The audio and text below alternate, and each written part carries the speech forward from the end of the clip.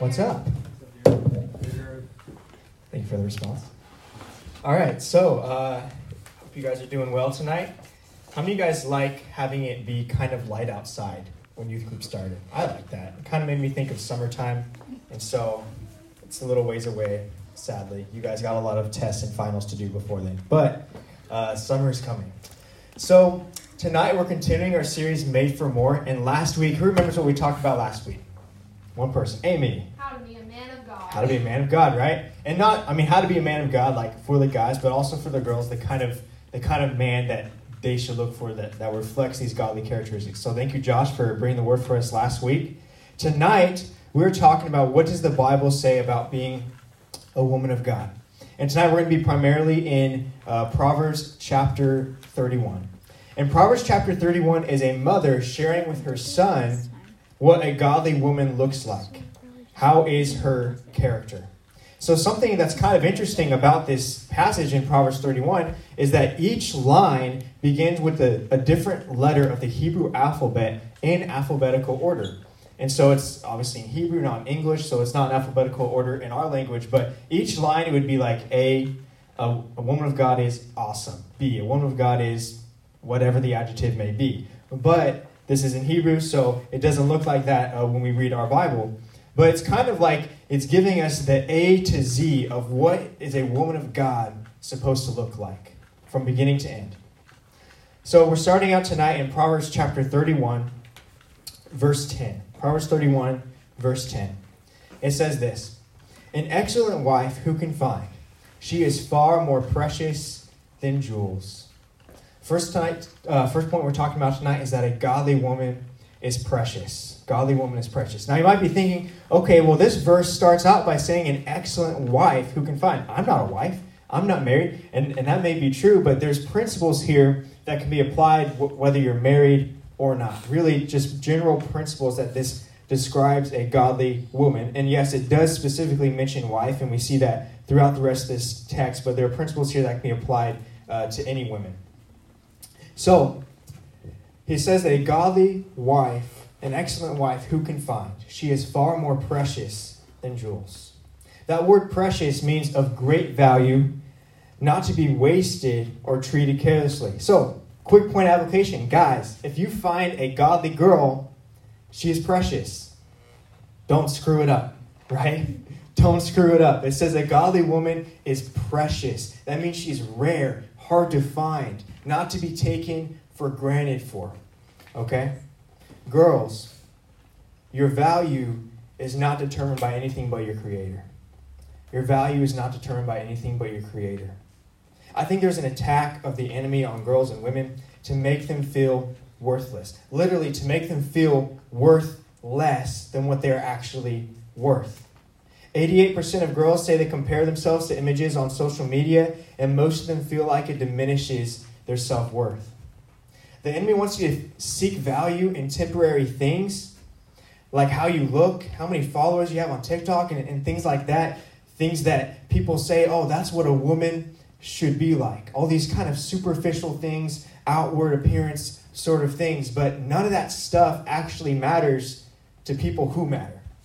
None of it matters to people who matter. If someone is determining your value based on how you look compared to like some Photoshop plastic surgery picture of a person on Instagram or on TikTok or whatever, if someone determines your value based on how good you flirt or how charming you are, your outward appearance, they don't really matter.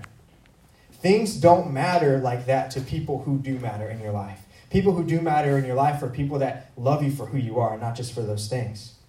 And God's opinion ultimately is the only one that really matters, and He says you are precious. Anyone that doesn't see it that way, you shouldn't give them a say in your life. You shouldn't listen to those voices because they're influencing you to find your identity in the less and not the more that God created you for. Proverbs 31, verse 11 through 12. "The heart of a husband trusts in her, and he will have no lack of gain.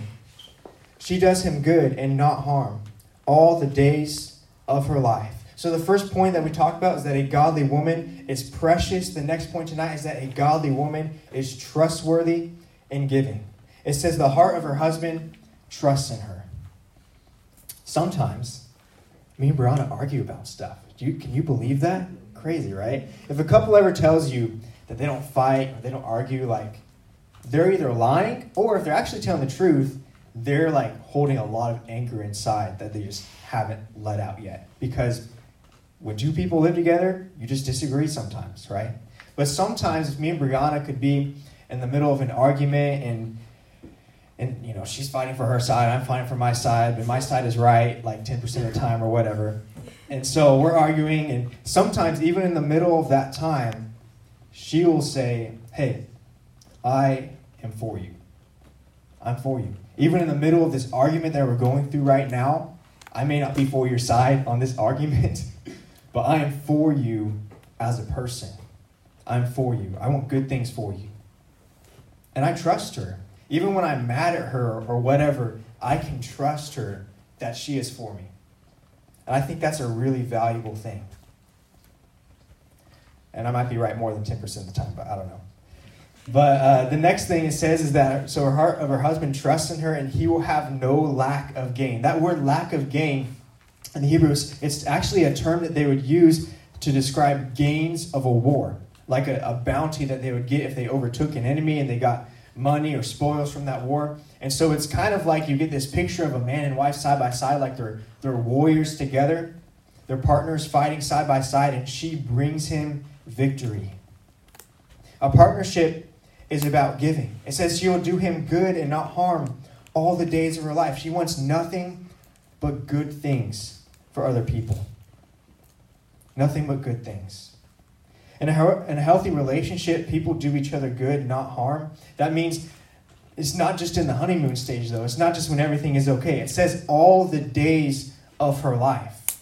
So it's kind of easier when you first start dating someone or whatever it may be, like you think they're pretty or attractive or charming or whatever that may be. But maybe as the months go on, you kind of notice, hey, this person has some flaws, right? They have some flaws. But this says that she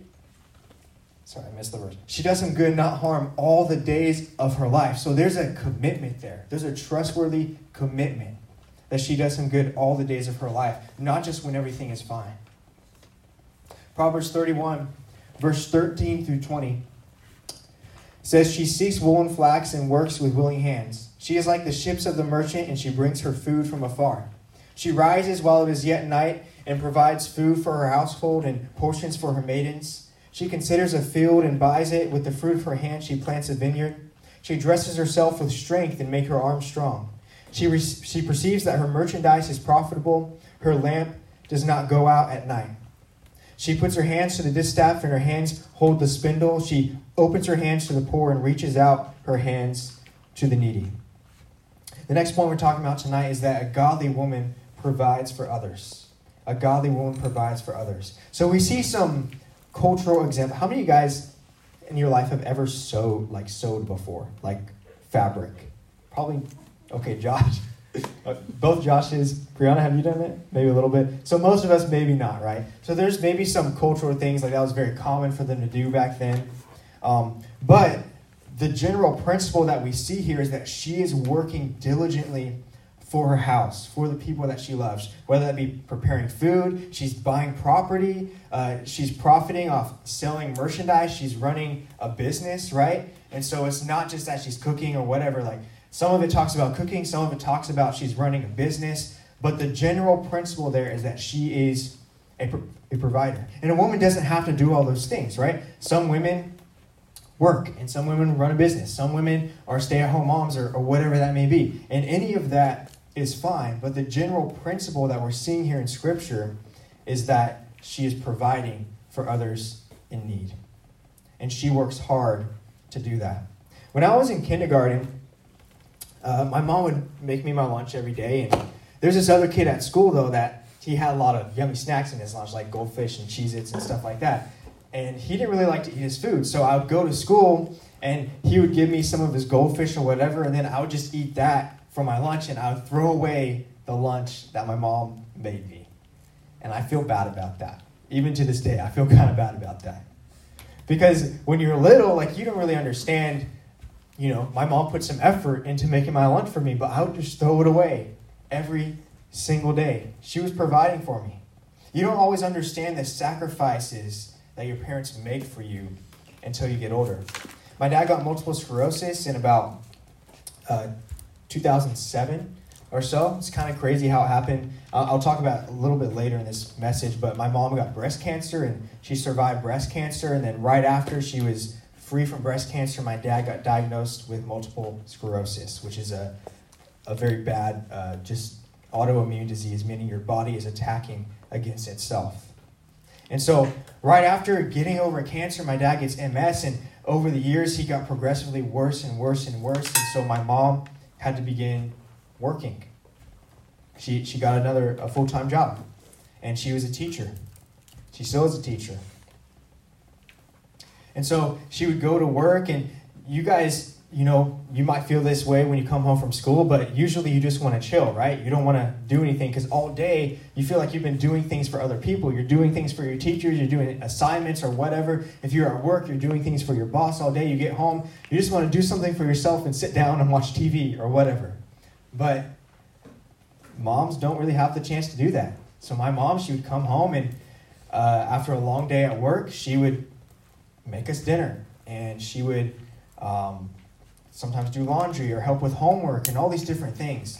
And so she stepped up to the plate to be a provider when she had to do that. And this is a godly woman who works hard to ensure that her home is provided for, her loved ones are provided for, no matter what it takes. And even if you're not a mom or a wife, or even if you never become those things, you can still be a provider. You can still reach out to loved ones to help them in time of need, right? You can still have open hands for the needy and the poor. But everything this woman does, it describes her as being a cook. It describes her as being a property owner and buyer. She was into real estate. It describes her as being a businesswoman. But everything this woman does is not for herself.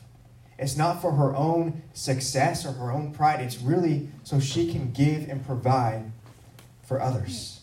She seeks to add value to other people's lives. Proverbs chapter 31, verse 21 and 25. She's not afraid of snow for her household, for all her household are clothed in scarlet. And later on, verse 25 says, strength and dignity are her clothing, and she laughs at the time to come. The next point tonight is that a godly woman is prepared for hard times. A godly woman is prepared for hard times. It says, when it snows, she's not worried about her household having or lacking clothes or coats for the weather. When things are in their future might make her worry, it says that she laughs at the time to come. She can face the time in the future with confidence enough to even laugh about it.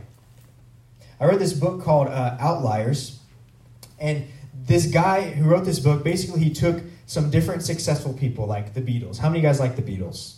Maybe some of you guys. He took people like Bill Gates or Michael Phelps or Mozart, like completely random people that were at the top of their game. Michael Phelps, probably the greatest swimmer of all time. Beatles, like one of the best bands that's going to go down, like definitely in the 1900s or whatever.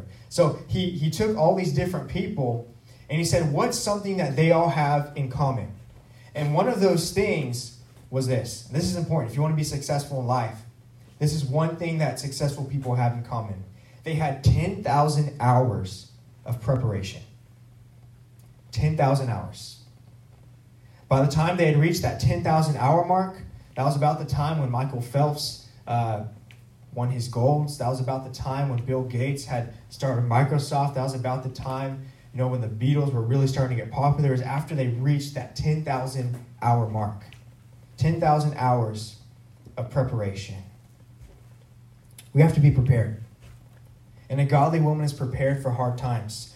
When my mom was 36 years old, like I just mentioned earlier, my mom got breast cancer.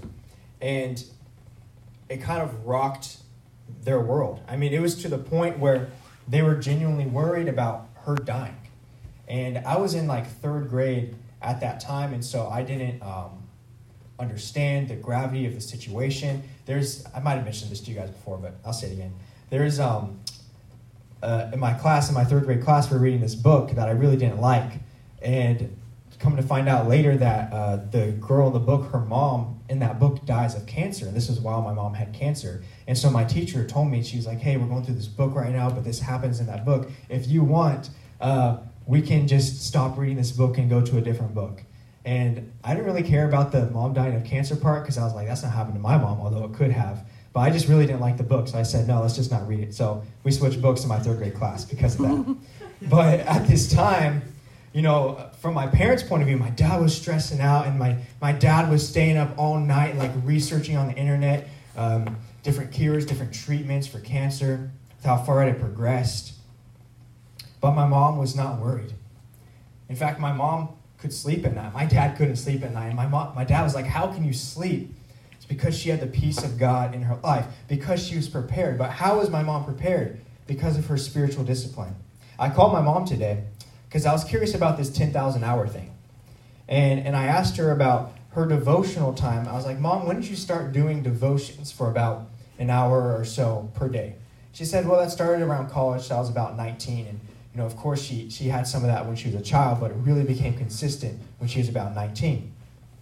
And so I did a little math, and I asked her, okay, well, let's calculate in like hours of church and hours of devotions. And so from the time she was 19 years old to the time she was 36 years old, so about 15 years, the exact number was around like 9,774 hours. That's the amount of hours that my mom spent in the Word of God. 10,000 hours, right? And that's the amount of time she spent from 19 to 36. So when that time came, when she got diagnosed with breast cancer and had to possibly face the end of her life, she was prepared because she put the hours in, because she was ready. And the principle that we see here in Proverbs, that a godly woman is prepared for the hard times that come in life. So, 9,772 hours. That was the exact number. But that's not including her childhood, so if you add that, that would obviously put more hours in that. But if you put in the hours for what it takes to be spiritually strong, it says she dresses herself with strength and makes her arms strong. Strength and dignity are her clothing, and she laughs at the time to come. Why? Because she's ready for it. Have you put in the hours to be prepared for the times that are coming your way? If it only takes 10,000 hours to achieve a gold medal that's really just a piece of metal, then how much more should we strive after our God? Proverbs 31, verse 26 says, she opens her mouth with wisdom, and the teaching of kindness is on her tongue. The next point tonight is that a godly woman is a source of wisdom. A godly woman is a source of wisdom. When I need advice, one of the first people that I go to is my wife. And one of the other people I go to is my mom. I think generally speaking, women have an ability to empathize with situations and how people are feeling that most men don't have the ability to empathize with. Another example is Pastor Elijah. Lots of choices that Pastor Elijah makes for our church family. He runs by Candace. Your wife should be your helper and always a part of the process and the choices that you make. And I find it interesting, in the book of Proverbs, in Proverbs chapter 1, he talks about wisdom, and he personifies wisdom. He says wisdom is calling out for you in the street, and he personifies wisdom to be the voice of a woman. It says she speaks wisdom and kindness. Her mouth is not used to gossip or slander, to lie, but to speak kindness and life into others.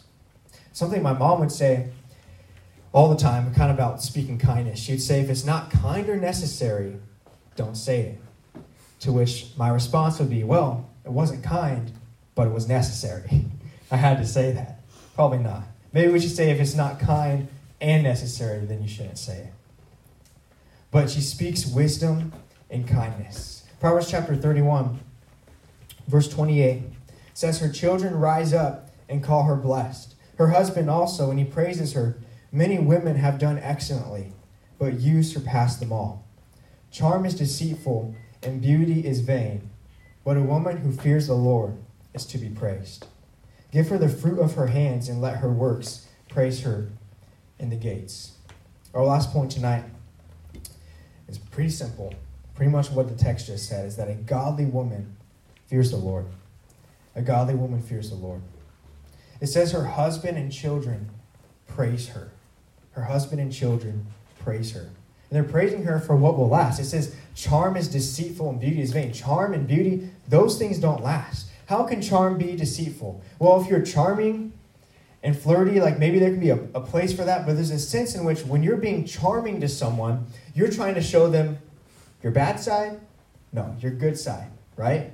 You're trying to show them your good side. You're trying to show them the good things about yourself. But if the only thing someone ever shows you about themselves is their charming side, then are they really showing you their real self? No, you guys are like, wake up, people. No, they're not. Wake up. They're not showing you their real self, right? If they're just being charming. Charm can be deceitful. It says beauty fades. Everybody gets old. If I preach this in the adult service, they'd all be nodding their heads because they're literally living out that fact right now. Beauty fades, right? That's what the Bible says. And for us as young people, it can feel like, okay, well, my beauty's not going to fade. I'm so good looking. I'm so cool. Whatever. Dude, you're going to get the dad bod or whatever. Like, your beauty is going to fade. Everybody's beauty fades. You get old, right? Charm is deceitful and beauty fades. These are things that don't last forever. Trust me, it happens. Beauty fades. Even a year after high school, like, you'll be going on Instagram or whatever and like see people you went to high school with. Like, literally a year later, it's like, wow. I used to think that person was attractive. Like, dang. So just trust me, it happens. Beauty fades. That's why there has to be more than just beauty when it comes to this. You have to focus more on that. And the praise that you receive in your life or the things that you're desiring other people to like about you, it can't just be like outward stuff like your charm and your beauty. The world wants you to be focused on those things. The more charming you are, or the more funnier your TikToks are, the more flirty you are, the more beautiful you are, the more people who like you, who will follow you, the more popular at school you're going to be. But all that praise is just more shallow than a kiddie pool, right? It's not real praise. It's shallow because it's based on things that are deceitful. Charm is deceitful. And it's based on things that fade because beauty fades. But here's something that the Bible says is worthy of praise. Something that will last. It says, a woman who fears the Lord is to be praised. A woman who fears the Lord is to be praised. She should be praised for her heart. She should be praised because she has a heart that fears God. And she seeks to be strong and live for Him when everything else in the world pulls her in that different direction. Is that who you are? Last time we talked about man of God. Tonight, woman of God. Are you a woman of God? Are you a man of God? Because who you date and who you choose to marry will be a reflection of who you are. If you're a man of God, you're going to seek a woman of God. If you're a woman of God, you're going to seek a man of God. And so this, in a way, like, yes, we're talking about what we should be, what we should look for, but it's a reflection of who we are. So we really have to ask ourselves and not just be judgmental, like, oh, she's not a woman of God. Maybe she is, or she's not, or he is, or he's not. But really, we need to look at ourselves and say, am I a man of God?